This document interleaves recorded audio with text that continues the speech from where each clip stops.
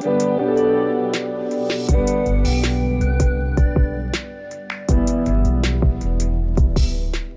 right, guys. Hey, welcome back to another episode of Urban Connect Podcast. I'm excited for today's episode. As always, been really loving the interviews that we've been doing, the leaders we've been bringing in on this. And hey, if you are listening for the first time, we are here to encourage you. We're here to encourage you as a leader, as an individual, to go out into your community and make a difference. We want to challenge you that, man, the kingdom of God needs to be built wherever you are, whether it's at your job, whether it's at the local park, on the basketball court, wherever it may be. You need to be actively building the kingdom of God. And so we're here to encourage you in that. And I'm here with Stephen Frankie, my co-host, great friend, director of Unite Phoenix, and man that is involved in many things across our city here in the downtown Phoenix area and beyond. And so, Stephen, I'm excited to be here with you today. You excited for today's podcast? Oh, of course. Yes, sir. Yeah. So, hey, man, why don't you take a few minutes, introduce our guest today, and we'll jump right into today's content. Yeah, today's going to be fun. We're with Mr. Jeff Blake. He's the superintendent of Phoenix Christian Prep, and a man that I admire. My kids go there. My youngest two, both Skylar and Madden, attend there. Madden came up to me after school today and said, Mr. Blake was in, and he gave me a hug. That's a pretty big deal. So I know when I give him a hug, it's not a big deal. So just thankful for you. Thankful for your passion and your heart. I'm so excited to get into it right off the bat. Phoenix Christian Prep, their story, especially the differences that we see with the school from several years back to where it is today. But I think before all of that, let's hear about you, Jeff. Let's hear about you, your family, what you like to do on the weekends, anything. Well, I appreciate that, and I admire you both, and I'm grateful to be here. Listen, I can't help but think, what do I do on the weekends? So I started to question myself, what do I do on the weekends? Lisa and I have a rule in our house on Saturday, and we don't talk about school. And so we work really hard, because she works there as our director of alumni relations. Obviously, I work there. Our 4 kids are there. So it's hard any given night around the dinner table. Hey, what happened at school today? It's like you almost can't escape work a little bit. So we have a discipline that on Saturdays we don't talk about work. So that's one of the things on Saturday that we don't do. But as I mentioned, my beautiful wife Lisa, she's the class of 1994 from Phoenix Christian, at the time, Phoenix Christian High School. And Lisa and I met on a blind date. I was teaching at Phoenix Christian, and I was desperately in need of something. The kids were going home and saying, there's this guy at school that just needs to get married. And so they started talking about the Allison family. Shout out to the Allison family. Started mentioning him at the dinner table one night, and Marie went, one of the kids' sisters went with my wife to Phoenix Christian when they were both students there, and said, hey, I think you should meet this guy. They set us up on a blind date. Lisa and I went on a blind date. And then I got so focused on work, I didn't call her for 3 months, and which was especially awkward because her mother worked in our front office as a superintendent's assistant. And so I'd have to go in the front office every day and desperately try hard in a little tiny room not to make eye contact with her. But eventually, my senses came to me. I ended up calling Lisa. We went on another date, which happened to be, I think, junior senior banquet, aka prom, if you're from the Christian school community. Yeah, man, we had one. I learned early in my career you cannot call it prom because that's a reference to promenade, which was a dance, and dancing was sinful. Right. So Lisa and I went to junior senior banquet, and then coming up this Christmas, December 29th of 2021, Lisa and I'll be married 20 years. And we have 4 beautiful children who happen to be 4th generation Phoenix Christian Cougars. And our family's history goes back, as I mentioned, 4 generations ago. And so that's a little bit of our family. We've got a freshman, a 7th grader, a 4th grader, and a 3rd grader. And life is busy. So we've moved to Central Phoenix as the kids are in and out of sports. But that's a little bit about my family. Yeah. That's great. I never thought I'd ever meet somebody else who went to a junior senior banquet other than the kids that went to my school. So Stephen has no idea what a junior senior banquet is. I think we should do it this weekend. We should do one. Let's do it. Kids nowadays would look at us and be like, What? Yeah. Yeah. No. Well, see, what happened at the school is that we used to, obviously, what would happen is the parents would come in and then host a dance after the school was done. So as a school official, I would have to leave the property. Parents would come in and host this dance, but it typically would attract parents who are a little bit more permitting than some of the other parents who would want to host this dance. And things got a little wild and woolly. So we went back to the administration and said, listen, I think if you let professional educators run the dance, it's going to turn out a lot better. And then it started off for one dance a year, and now the kids are allowed to have 3 dances a year at the cutting edge of Phoenix Christian Preparatory School. Oh, that's great, man. Caleb, are you rethinking your kids going to the school now at this point, or I don't know how you feel. If you're out there listening today, my family actually just did a walkthrough of Phoenix Christian Prep Academy today, and beautiful campus, but I'm going to have to rethink this now that they allow 3 dances a year. So jokes. So prom is coming up, and the kids are going to host it at Redemption Alhambra. So we're going to have prom at a church. At the church. There we go. A Reformed church at that. Even better. It'll be good. Oh, man, that'll be great. Mm-hmm. That's awesome. All right, so let's get into it. Caleb and I, this is several months back, we had the pleasure of being able to attend one of your board meetings. We just came in to talk a little bit about Aim Right Ministries and Unite Phoenix, and also what we're seeing downtown in Phoenix, just the climate here. But I think something that just boggles my mind, and I crushed on you guys. I was just blown away by your mission and what you're doing, was just to hear the roots and what Phoenix Christian was even 25 years ago and where it is today. So tell our listeners about that, just the transformation that's happened over the last several decades. Sure. Well, Phoenix Christian can trace its history all the way back to Kansas in 1902. And it was a family that was living there. It was just a couple families in a home that were running a Christian school. And fast forward about to 1912, there was a publication that came out in some agricultural journal that the family was reading of this really amazing climate in the desert Southwest, in this little town called Peoria at the time. And so the promise of fruit on the trees all year long lured the family, and they actually moved to 75th Avenue in Thunderbird. So if you're driving through there and you're on a digital map on your phone, it'll actually say Weedville. And that's named after the Weed family who founded in that area, the founders of Phoenix Christian. And there's a Native American mission being run there on the corner of 75th and Thunderbird. And so fast forward from there about to 1949, the school was growing. They wanted to move the school downtown. They started in the old Capitol Church in the early 1940s. And then in 1949, they put down a bid on 2 pieces of property. One was at 18th, the founders of the school, 18th Avenue and Indian School, and then a little place at 33rd Avenue and Camelback. But some Southern Baptists came along and beat us to it, and Grand Canyon started in 1949. Phoenix Christian started in 1949, and that's actually in a meeting, I think last week or the week before last, with President Mueller, and was able to share that story with him. He hadn't heard that, but the rest is history. And so the school has been there since 1949. Started as a high school, and then emerged eventually over the years in the late 1990s, early 2000s. We added in a middle school, and then we took over an elementary school. And now today, fast forward to 2021, we're an infant all the way through 12th grade. We're super excited. The infant and preschool program last year, this time, we're sitting at about between 26 and 30 students. Today, we're sitting at 76 in our preschool, and that's a program that's growing as well. So school started off as a covenant school. And so Caleb, I know you kind of how that works. You had to have a statement of faith.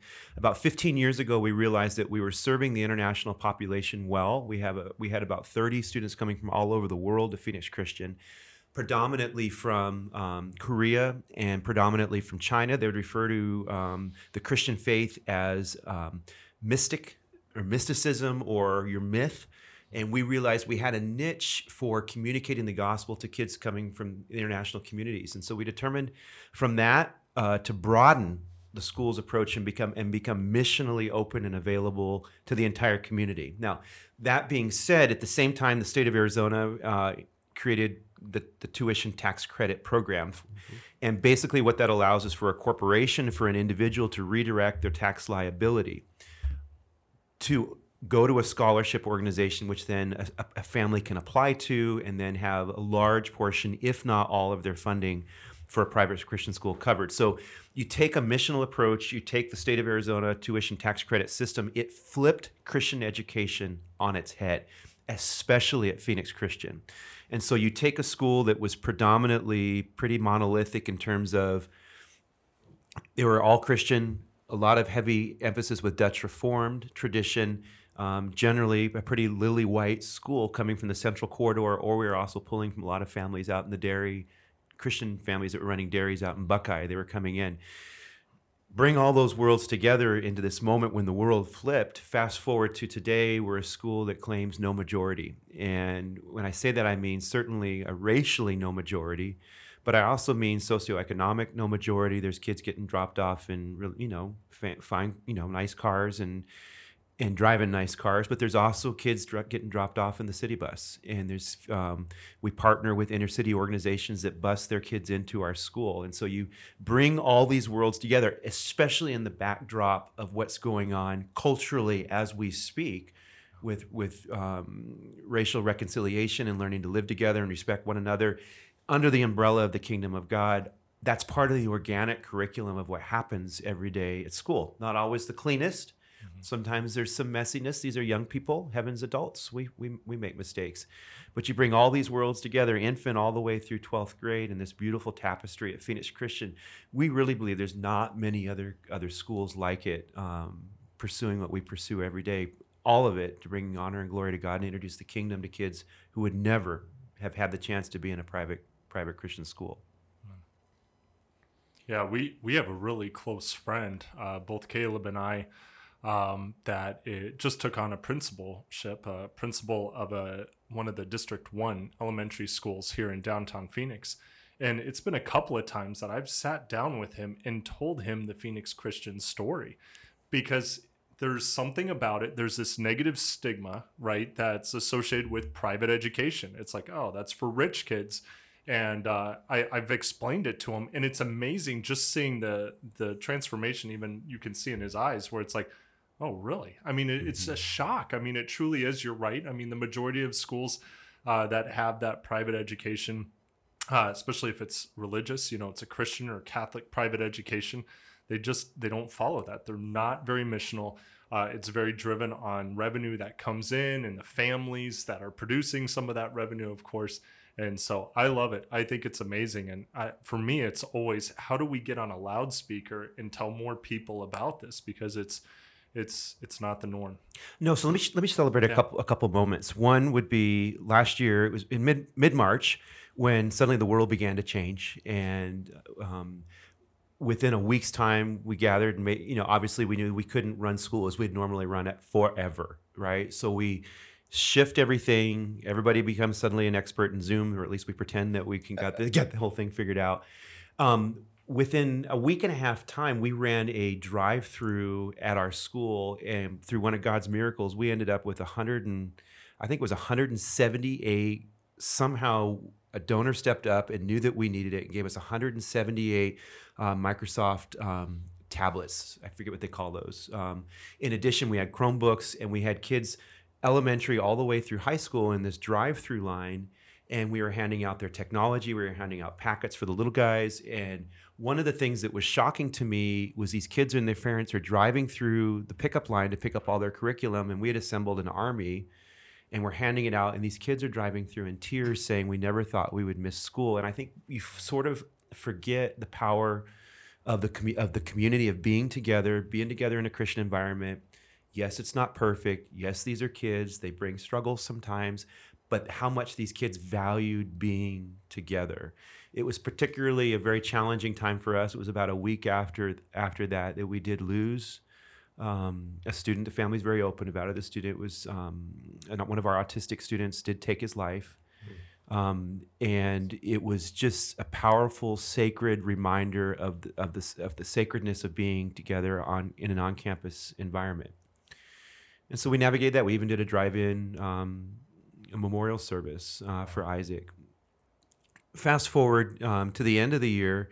What are we going to do to give these kids the sacred opportunity to graduate and to let them walk across the stage, right? So really amazing. Sent one text to Noe Garcia, the pastor at North Phoenix Baptist Church. Within 15 seconds, he responds back, whatever you need.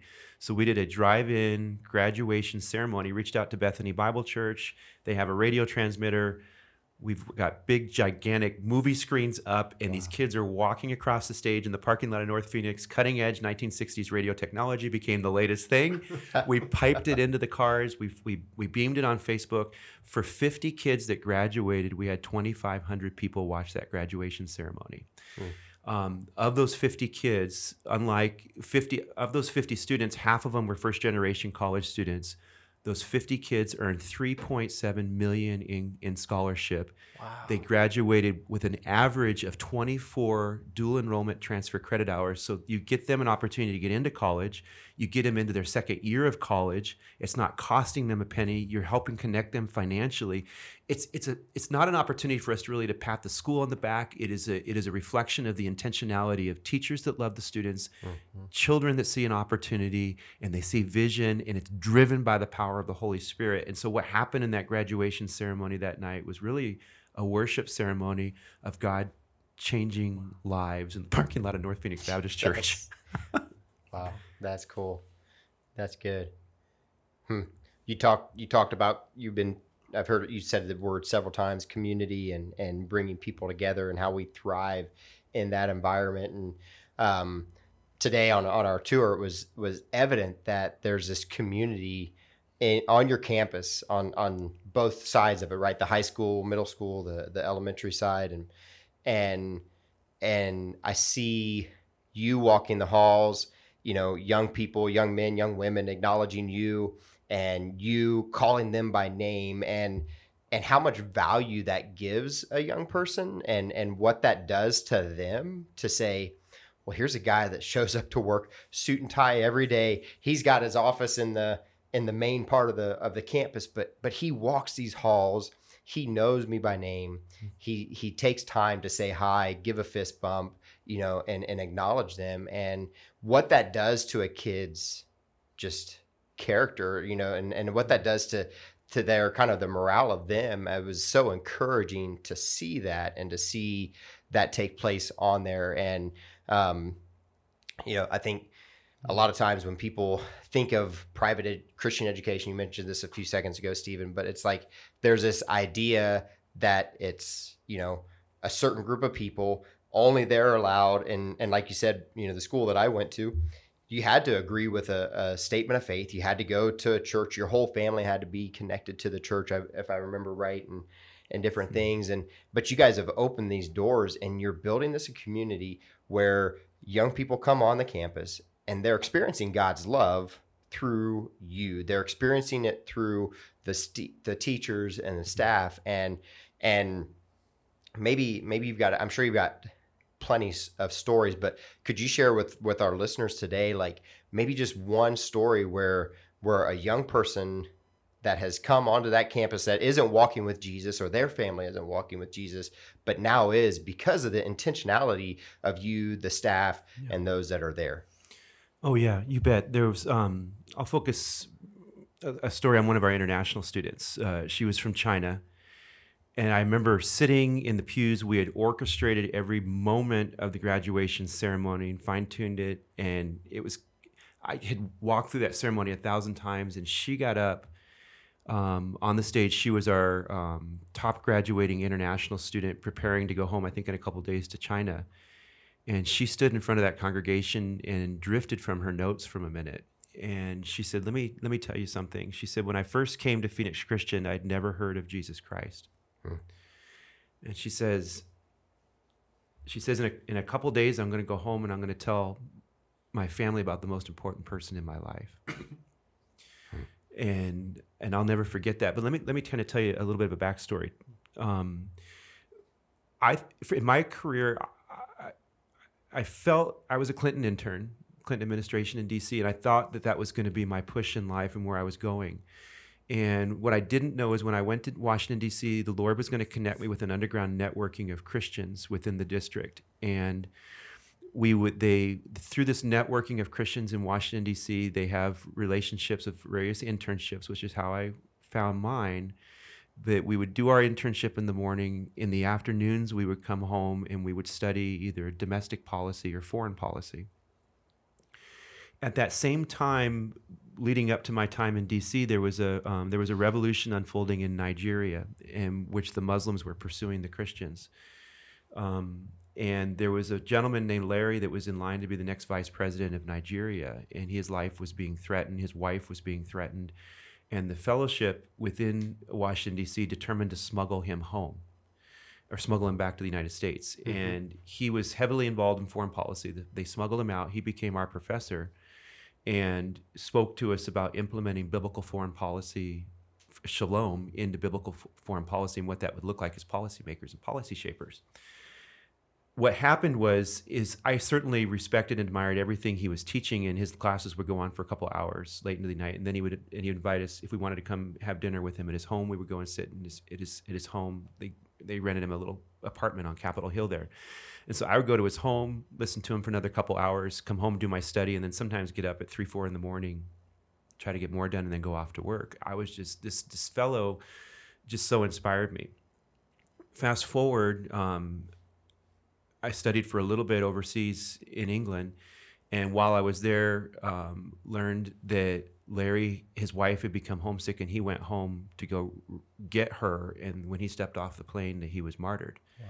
And I had spent, Larry, for one of those people in my life, he was the first person I really saw who the Spirit of God, I could see it right at Pentecost, pour right from Pentecost into his heart. This morning for my devotions, I was reading about Jesus speaking about the living water, and I was thinking about Larry. And I could see the living water pouring out of him. So for me, that was one of the things we believe in at Phoenix Christian, is this concept of living curriculum. The student may come to Phoenix Christian having never read Matthew, Mark, Luke, or John, but they're going to see it in the way that we live our lives as followers of Christ. Larry, to me, was the first best example to me of living curriculum. Wow. Of just this vibrant, passionate, supernatural vessel of the Holy Spirit, that you're very humble.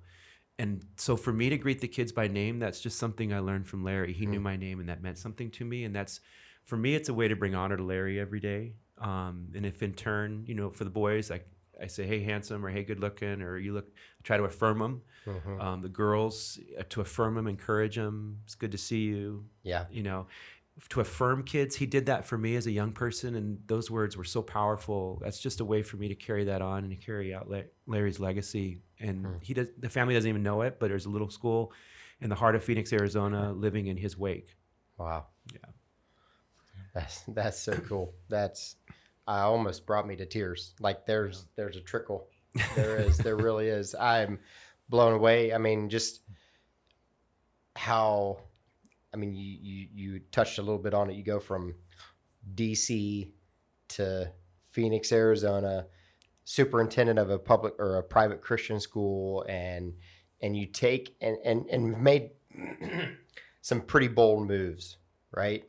When we were praying earlier, I just had this idea of this thought just kind of flashed through, was just boldness, right? For you to be a part of the decisions that Phoenix Christian Prep is making is bold, to take this school that is a private Christian school and turn it into something that's missional, which is exactly what the church is supposed to be about. That's exactly what we as believers are supposed to be about. But there's this idea for those that help to maybe fund or help to move that school in the direction they see fit, when they think, well, my kids are going to go to school with kids from the neighborhood, and my kids are going to be intermingled with these other kids. What is that going to do to my kids? And it's a pretty bold move as administration to take that step. But I referenced it earlier today. I remember hearing one of your board members share an experience where kind of God showed him this vision of moving this school and into this direction. And so, I don't know what questions you have, Stephen, but if I could just throw this one out, I'm sure there's been some pushback, and I'm sure there's been people that have come to you and knocked on your door or called you and said, hey, this is not right. How have you handled that, and how have you helped maybe walk them through that? I'm sure some have seen the vision and jumped on board, and I'm sure some have said, no, we don't want anything to do with this. See you later. Yeah, it's tough. That's a really good question and difficult to answer. It happens regularly.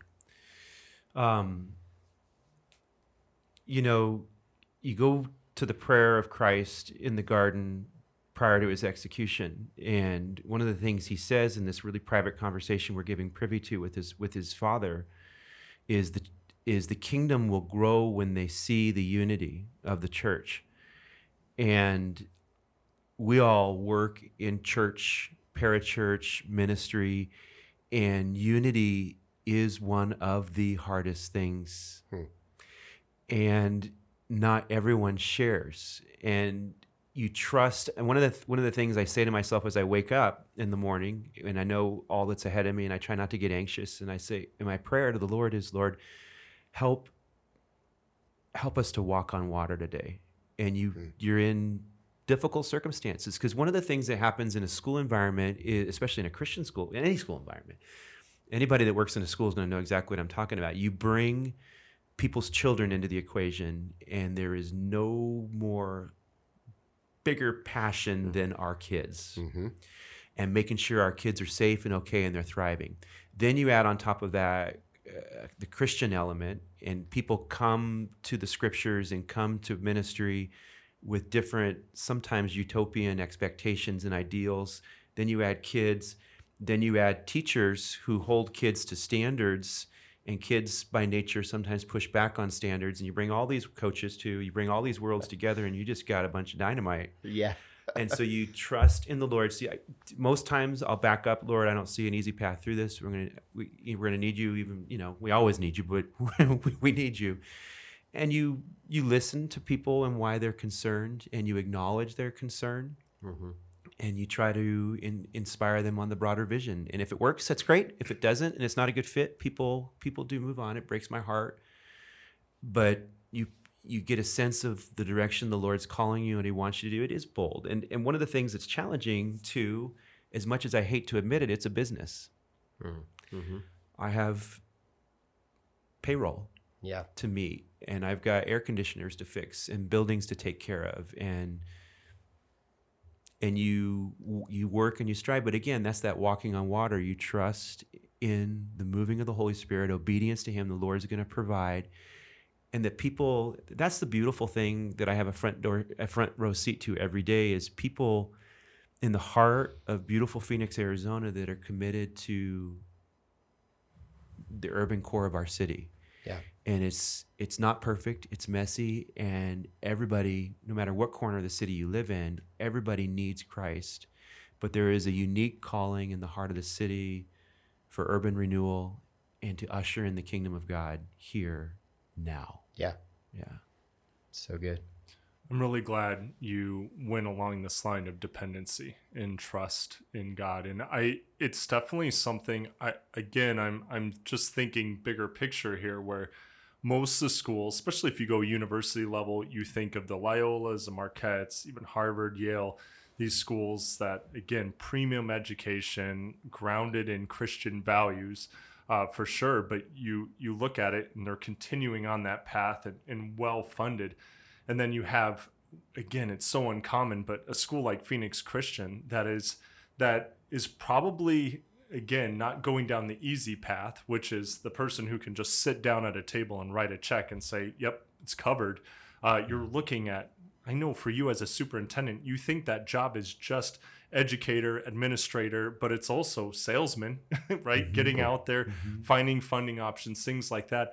But isn't there something beautiful about the dependency on God, where it's not, hey, everything is set for the next 10 years because of XYZ donor support. Like this year, once again, we got to band together and pray and trust that God's going to provide every single year.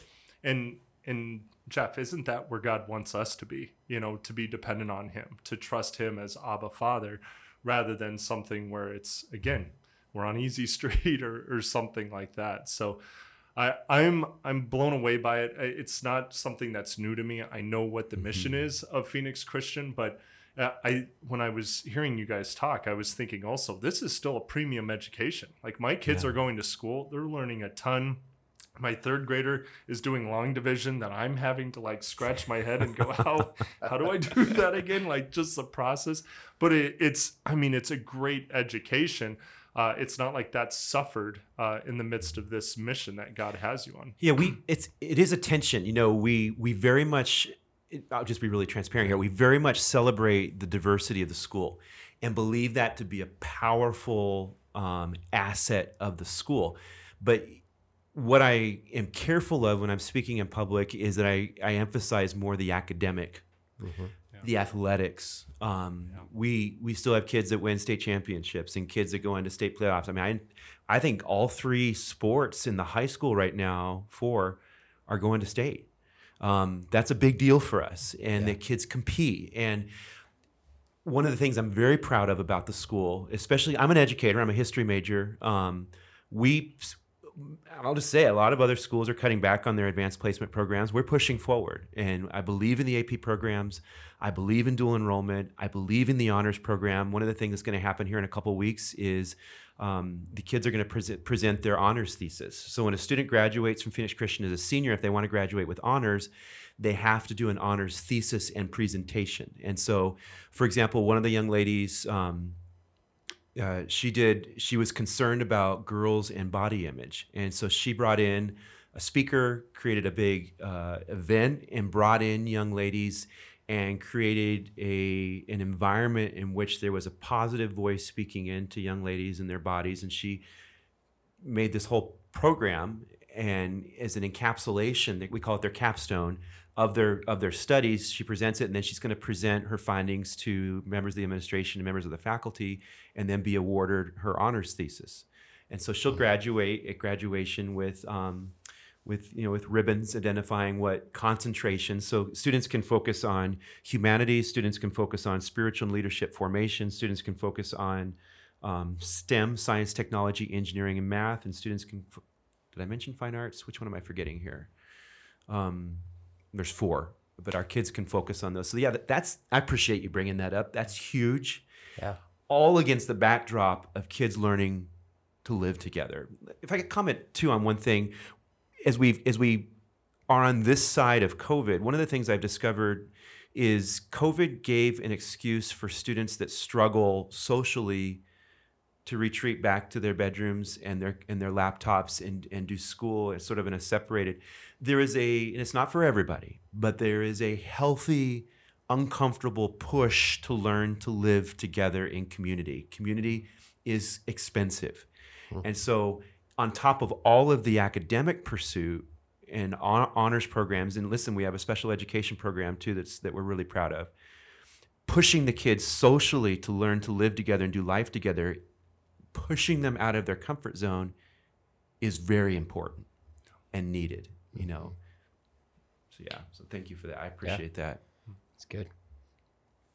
I worry because I could easily start rambling here, so don't let me. I could go on for hours. I have like a list of questions, and we're not even close where we could go. So, I don't want to switch gears because I want to continue on in this topic, but without putting you up on a pedestal, Jeff, there's definitely something where you have this joy. It's around campus; you can see it. Again, it's uncommon with just principals that I know, administrators. It's just tough because the weight that you carry, the burden is heavy for sure. But other than talking about the one that was born in a manger, like who do you look at that really just inspires you? Where does that joy even come from? That's a good question. I think, and I appreciate that. I do, I mentioned Larry without question. When I was studying in DC, there was a couple of Jerry Herbert, who was on track to become a member of the United States Congress, set aside his career to really disciple us. Steve Garber, same deal. Those guys really challenged me. They pulled me aside into their office, and I was I was among a group of kids. They're showing up in Armani suits, and they're going to these really highfalutin internships all over the district, working for Supreme Court justices and et cetera. But they pulled me aside one day and said, listen, you're good at getting good grades, but we kind of feel like you're just going through the hoops. You know what to do to get a good grade. We want to challenge you to start teaching in a neighborhood ministry, much like the neighborhood we're in right now. Wow. And so right on Capitol Hill, I started going down to a Christian Learning Center, started teaching a little fifth grader math, and fell in love with teaching, came home, changed things around. And so I think it was just people that had the courage to speak truth into my life and say something I didn't want to hear because I thought that's where the Lord was taking me. I'll tell another quick story. So I get this job at Phoenix Christian. I'd never heard about the school. I bring the contract. I go down, never heard about it. 10 days after I graduate, bring the contract home down to my parents. I'm still living at home. And I slide the contract across the table to my dad. And my parents have paid for me to go anywhere in the world I've wanted to study. Anywhere. Paid for all of it. And I slide the contract across my dad. And my dad looks at me and he goes, no. And I said, Dad, he goes, son, you know how hard you studied and all the, and he didn't see it at first. And I said, Dad, I got a feeling. And these people were wanting to take a chance on me. I fell in love with this idea of bridging education, school, Christianity in the heart of the city. And at that time, we were serving generally middle and upper class families, and the Lord was changing it. Come fast forward to today, my parents are faithful supporters and patrons of Phoenix Christian and believe in the ministry and vision. I think it's just people who've invested in me and saw something I didn't see in myself. So I start working at Phoenix Christian. I'm the assistant track coach, which basically means I'm in charge of taking the granite and raking the granite before track meets on the track and then chalking it. All those different lanes, I'm the chalking guy. Yeah. Sounds like fun. It was a blast. And I was driving the head track coach's kids home one night. We had gotten back from a meet in Ajo, which meant we got back to school about 2-3 in the morning. Ooh. And we're driving. He doesn't, he's Christian education. He didn't have a car. Yeah. And so I'm driving him home. And we're at I-17 in Camelback on the on-ramp, and I blow the metered stop sign. It's 2 or 3 in the morning. There's nobody out there. And we pull up to his parking carport, and his kids pile out of the car. And he says, "Can I talk to you a moment?" And I said, "Sure." And he says, "My kids really look up to you, and they look at everything you do. And you blew that stop sign, and they'll remember that." I think to realize that we are a living curriculum, people are watching us, we're salt and light, we're not perfect. I wish I could go back and talk to the young Mr. Blake in my 20s that was a hot-headed jerk, too driven, and apologize to all those kids I taught. It's the grind of, I'm coming up on 25 years now with the school, of the Lord refining me through all my mistakes and realizing that at the end of the day, kids and adults just want to feel wanted, and they want to feel loved and feel like they've been given purpose, and then just to pass on what I think the Holy Spirit's whispering in our ear, and just to be that vessel. I mean, I think it's really simple. It's just getting past our insecurities, and it's not about us, and just affirm other people. But I think people that have smacked me around a little bit are probably the best thing that ever happened to me. That's good. It's good. Go ahead, man. Shoot. You want another one? All right, I got another one here. I'm trying to get my thoughts together on this because I feel like a lot of what you're talking about also translates to the church. And in this day and era, a lot of times, especially if you're church planning, it would be similar to what Chick-fil-A would do. If they're looking for a location, okay, we're going to plant here because this is going to be maximum, opportunity for us, whether it's human capital, people coming in, or just to be able to build, in a sense, that kingdom, or the church or whatever it is. And so I know that there's pastor friends of ours that are listening to this. What can you do to just encourage them that going down this path that is more missional, that you're not looking at the neighborhood around you and saying, oh, let's avoid that. Let's go 10 miles away, 20 miles away to these more affluent communities and market there. Like, what would you say to them to encourage them that this is the better way, that this is more gospel-centric, it's more what Christ would do?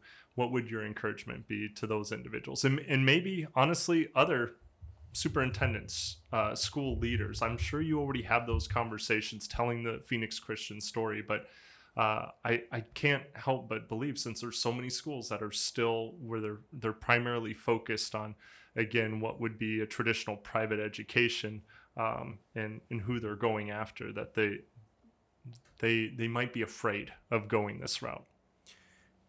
Yeah, you bet. There's a little book. I think it was written in the early 1990s by a fellow by the name of Robert Lupton. And Robert Lupton was a gentleman that introduced for me for the first time. It's simple, but for me it was profound. I had never been taught this. Coming out of college and pursuing for young people, for business leaders, for any kind of leader, you're drawn to the siren call of upward mobility, right? Yeah. Robert Lupton wrote this little book. I don't even remember the title of it, but it was something along the lines of The Pursuit of Downward Mobility. And there's a particular chapter in that book that I swear is literally on my mind, if not once a week, it's every couple of weeks. It's called "Theirs is the Kingdom," is the name of the book. And obviously taken from Christ and the Beatitudes. And I'd love to comment on that too in a minute. Mm-hmm. But the idea would be, Christ calls us to be people of downward mobility, to unshackle ourselves from the race of what society says defines success. And in that particular chapter I'm mindful of, he was wrestling with where to live. He had determined that he was going to move and start a church in the heart of inner city Chicago. And he, in one little chapter of that book, tells a story of moving into the neighborhood. And there's a particular scene where there was an older gentleman across the street that was largely spent most of his time on the couch, just kind of giving up on life. In his front yard was a collection of everything that he had ever collected, ever. And he would come out and peer out the window and watch this family moving in across the street and begin to freshen up their home and do new things to it. And then pretty soon, over time, the older gentleman would come out and ask about this and start to give advice on what could happen. And then pretty soon they looked out in his yard one day, and there he is out working in his yard and cleaning it up. And the author pauses in the middle of this narrative and starts sharing that passage that Luke quotes in the book of Acts, that in the last days your old men will dream dreams. Mm. And that, to me, is one of the most inspiring images of what the art of the possible when Christians live counterculture and move into dimensions and sections of our community that others have walked away from. Phoenix Christian has had several opportunities to leave the heart of the city. In the heart of Phoenix, I think we're all aware that property value is exploding. It would be lucrative. 20 acres, there's a lot of opportunity there. Every time we have even sort of entertained that thought, the Lord slams that door shut very hard, very quickly, very clearly. But it is, I always wonder if that passage, I always think about that passage of the old men will dream dreams, of when you remain committed to where everybody else sort of walks away and leaves communities behind. And then as Christians, we rush in. And Jesus lived counterculture. He lived sort of in his own way, downwardly mobile. And that's a way for us to live out our worship on environments like that you guys are champions of, and that we're salt and light in the heart of our city, and we run to it. My son Landon is in the CCV Stars, which is at Phoenix Christian, by the way, on their soccer team, and their soccer coach is a really neat Christian man, and the name of the team is the Bisons. And I said, "What in the world do you name a soccer team for, the Bisons?" I actually went up to the coach and asked him, and he says, "Here's the deal, Bisons, when there's a storm brewing out on the prairie, they would run toward the storm because that was the quickest way through it." And my son Landon kind of gets this concept. He goes, "Dad, we run into the storm. We got this." And that's great. That's a little bit of life in the heart of the city. And you run to the brokenness that's around us. And I think my fear is when I speak like that, I don't ever want to be critical of the inner city. It is a beautiful, beautiful place. And so I think I'm careful that I never want to create any kind of hint that I'm criticizing it. It's just a unique approach to opportunity for ministry. Maybe I'll leave it at that. So I would encourage them, stick with it, be counterculture. Downwardly mobile is a concept that's driven my life. That's good. Yeah. Thanks for that. Yeah. I feel like we're asking some tough questions here, but Yeah, we gave him none of these prior to. So, which is, you're not the only one. We do that to all of our guests. We just slam them. Sorry. That's how we are. But till we were trying to get our wives on this thing, and they won't do it. No way. Unless we write out questions.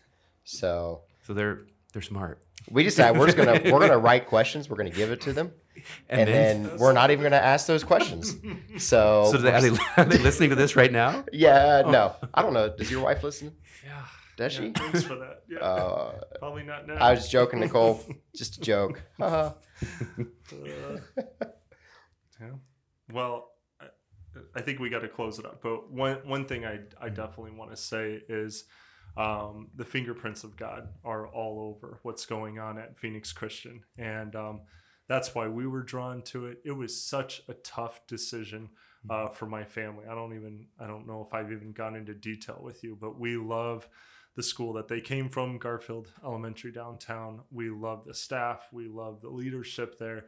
It was a massive decision. Yeah. And that's not even talking about the struggle that it was with our kids who had been going there for several years and built friendships there. And so, but when you see God moving with a specific school, even it's hard not to be drawn to it. It's hard not to block out everything else and say, you know what, this is, if we wanted our kids to grow up in an environment where not everybody looked the same, and there's even some kids, that have foul language, and those things, so they could really experience also, what God's pursuing, what he's going after, the hearts he's looking to transform. For us, it was just a no-brainer for us to do that. We couldn't have gone to some of the other schools that we've discussed, no matter what the situation. And I'm so thankful. And in hearing what you're saying and knowing that you're being honest about it, Jeff, I think it is key, because there's not too many people that are fully dependent on God. And they say they do. They say they trust in God. They believe in him, all those things. But it's not evident in their life. And we've been at that board meeting. We've seen it just in the way that I just went on a youth camp trip. To be honest, might be my last one. I don't think I'm cut out for it, but these 9 kids, it started off, I was like, oh my goodness, what are the repercussions if I raise my hand? It was that bad. And By the end of it, I just was like, again, it's just, you got to put a different lens on, and you're just like, oh my goodness, these kids, they're going to this school. They're going to be transformed. They're going to be directed by God in their lives, and they're going to go out and make a difference. And so I did have one more question. One more. Okay. I've got one too. You do? Okay. Yeah, we're good. We got time. Okay. So we had a speaker that was just a couple weeks ago that really is in tune with this next generation, Gen Z. And he brought up some things. It blew my mind. And maybe you've seen this, especially on your campus, but he talked about how this next generation is a generation of action. They're tired of the words. They're tired of all the talking and people taking sides and just going off and shooting their mouth and things like that. They're about action. Let's do it. Let's make it happen.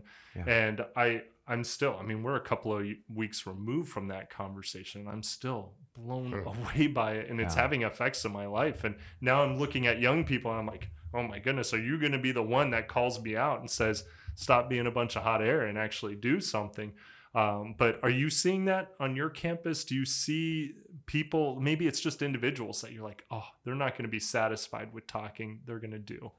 Yeah, you do. And part of the challenge is providing them a healthy outlet and vehicle on what to do. So take, for example, there was a young man, really gifted, Christian young man. I can't remember. Were you at when we had Monty Williams?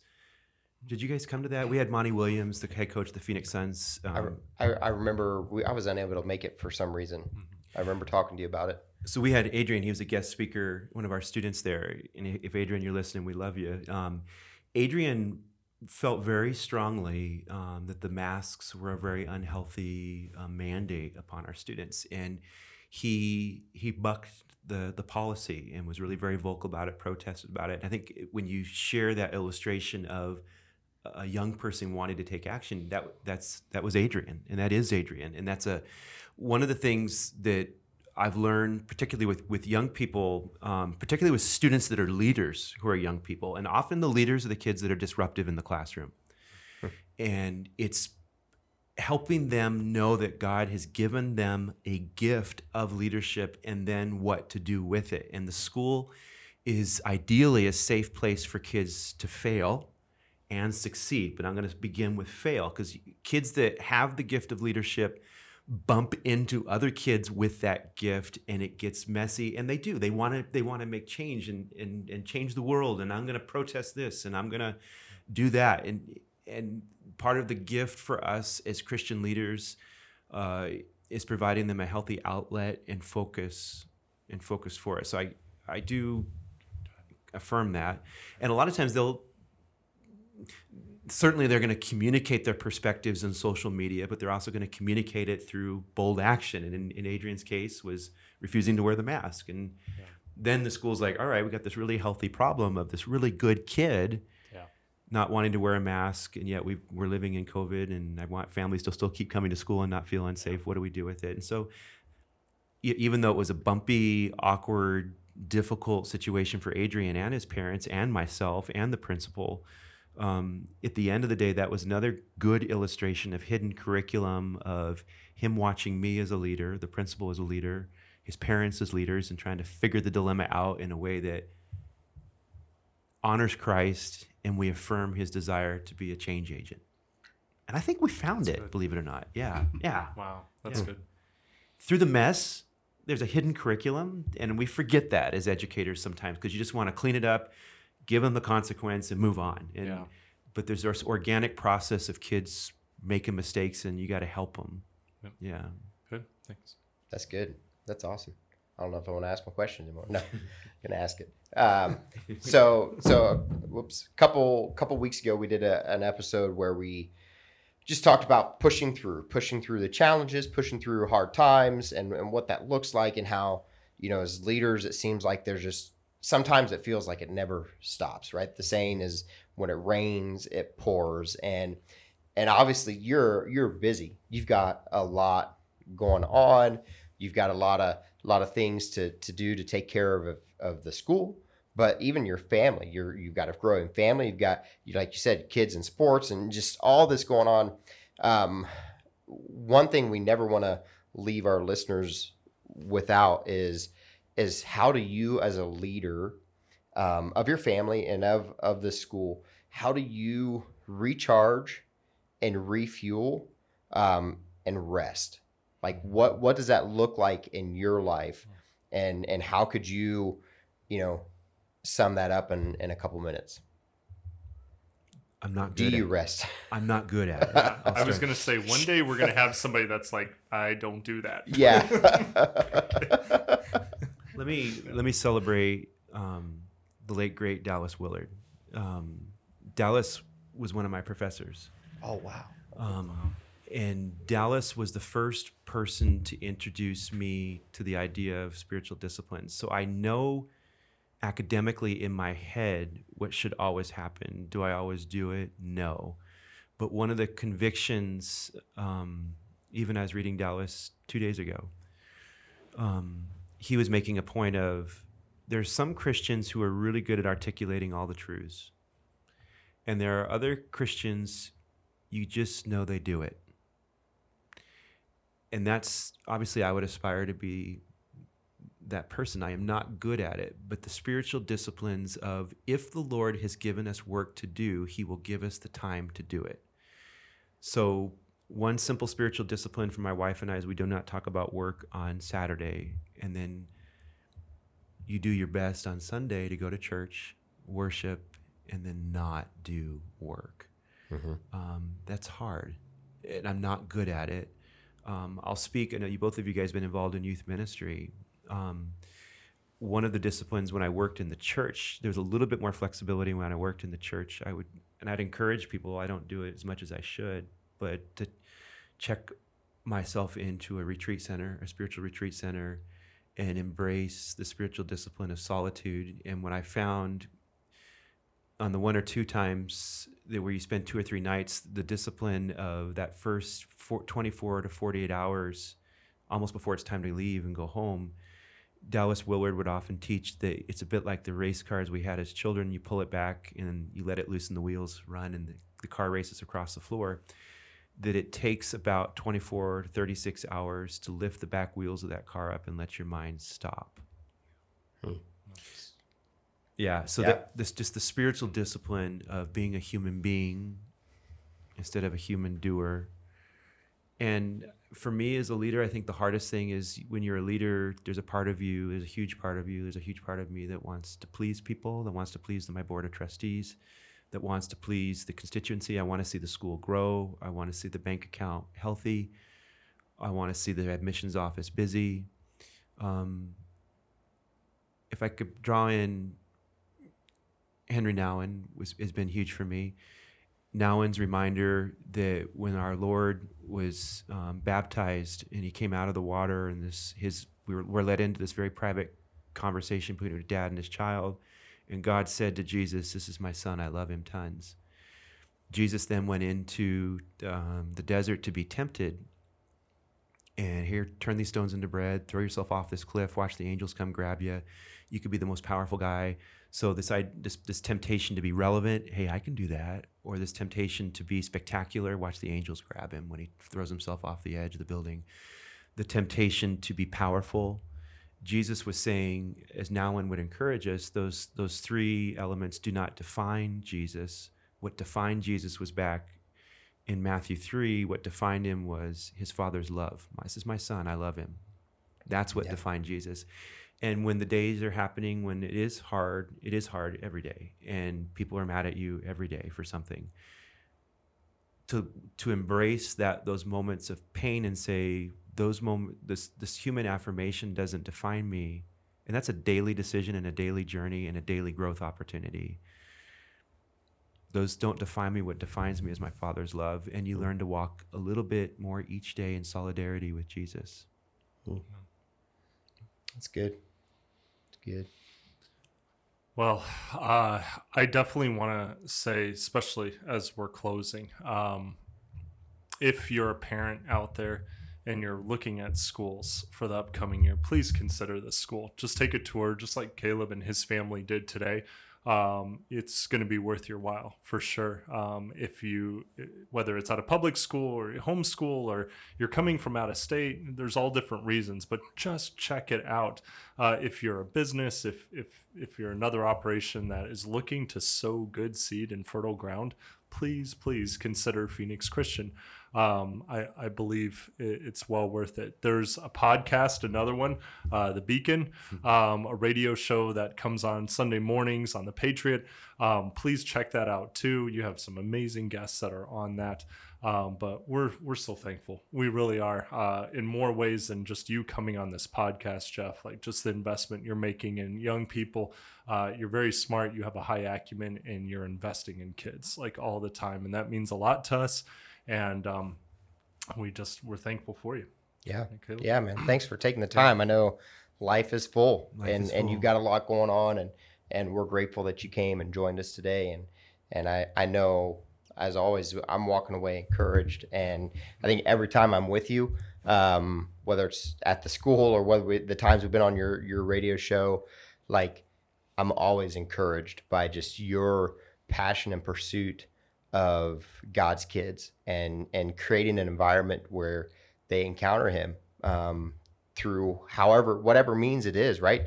Whether it's through a chapel, whether it's through their connection with you walking the halls of the campus. And so thank you for that, and thank you for being bold to go into this neighborhood, into this community where, like you said, you guys have had plenty of opportunities to leave, but God says stay, and you're staying. You're faithful to that. So thank you for that. Well, I want to thank you both in Aimrite, Unite Phoenix.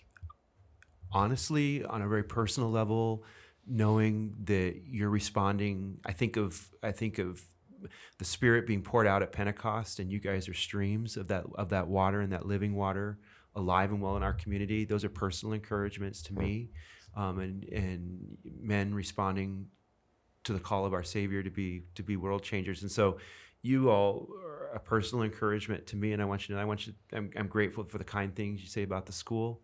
Yeah. It's the Lord's school, and certainly if you're interested in learning more, I'd be happy to give you a personal tour. Visit phoenixchristian.org, and I'd love to walk with you and help your young person launch life at Phoenix Christian. So again, thanks for this opportunity, and we're proud to celebrate, and we'll connect this broadcast on our social network as well.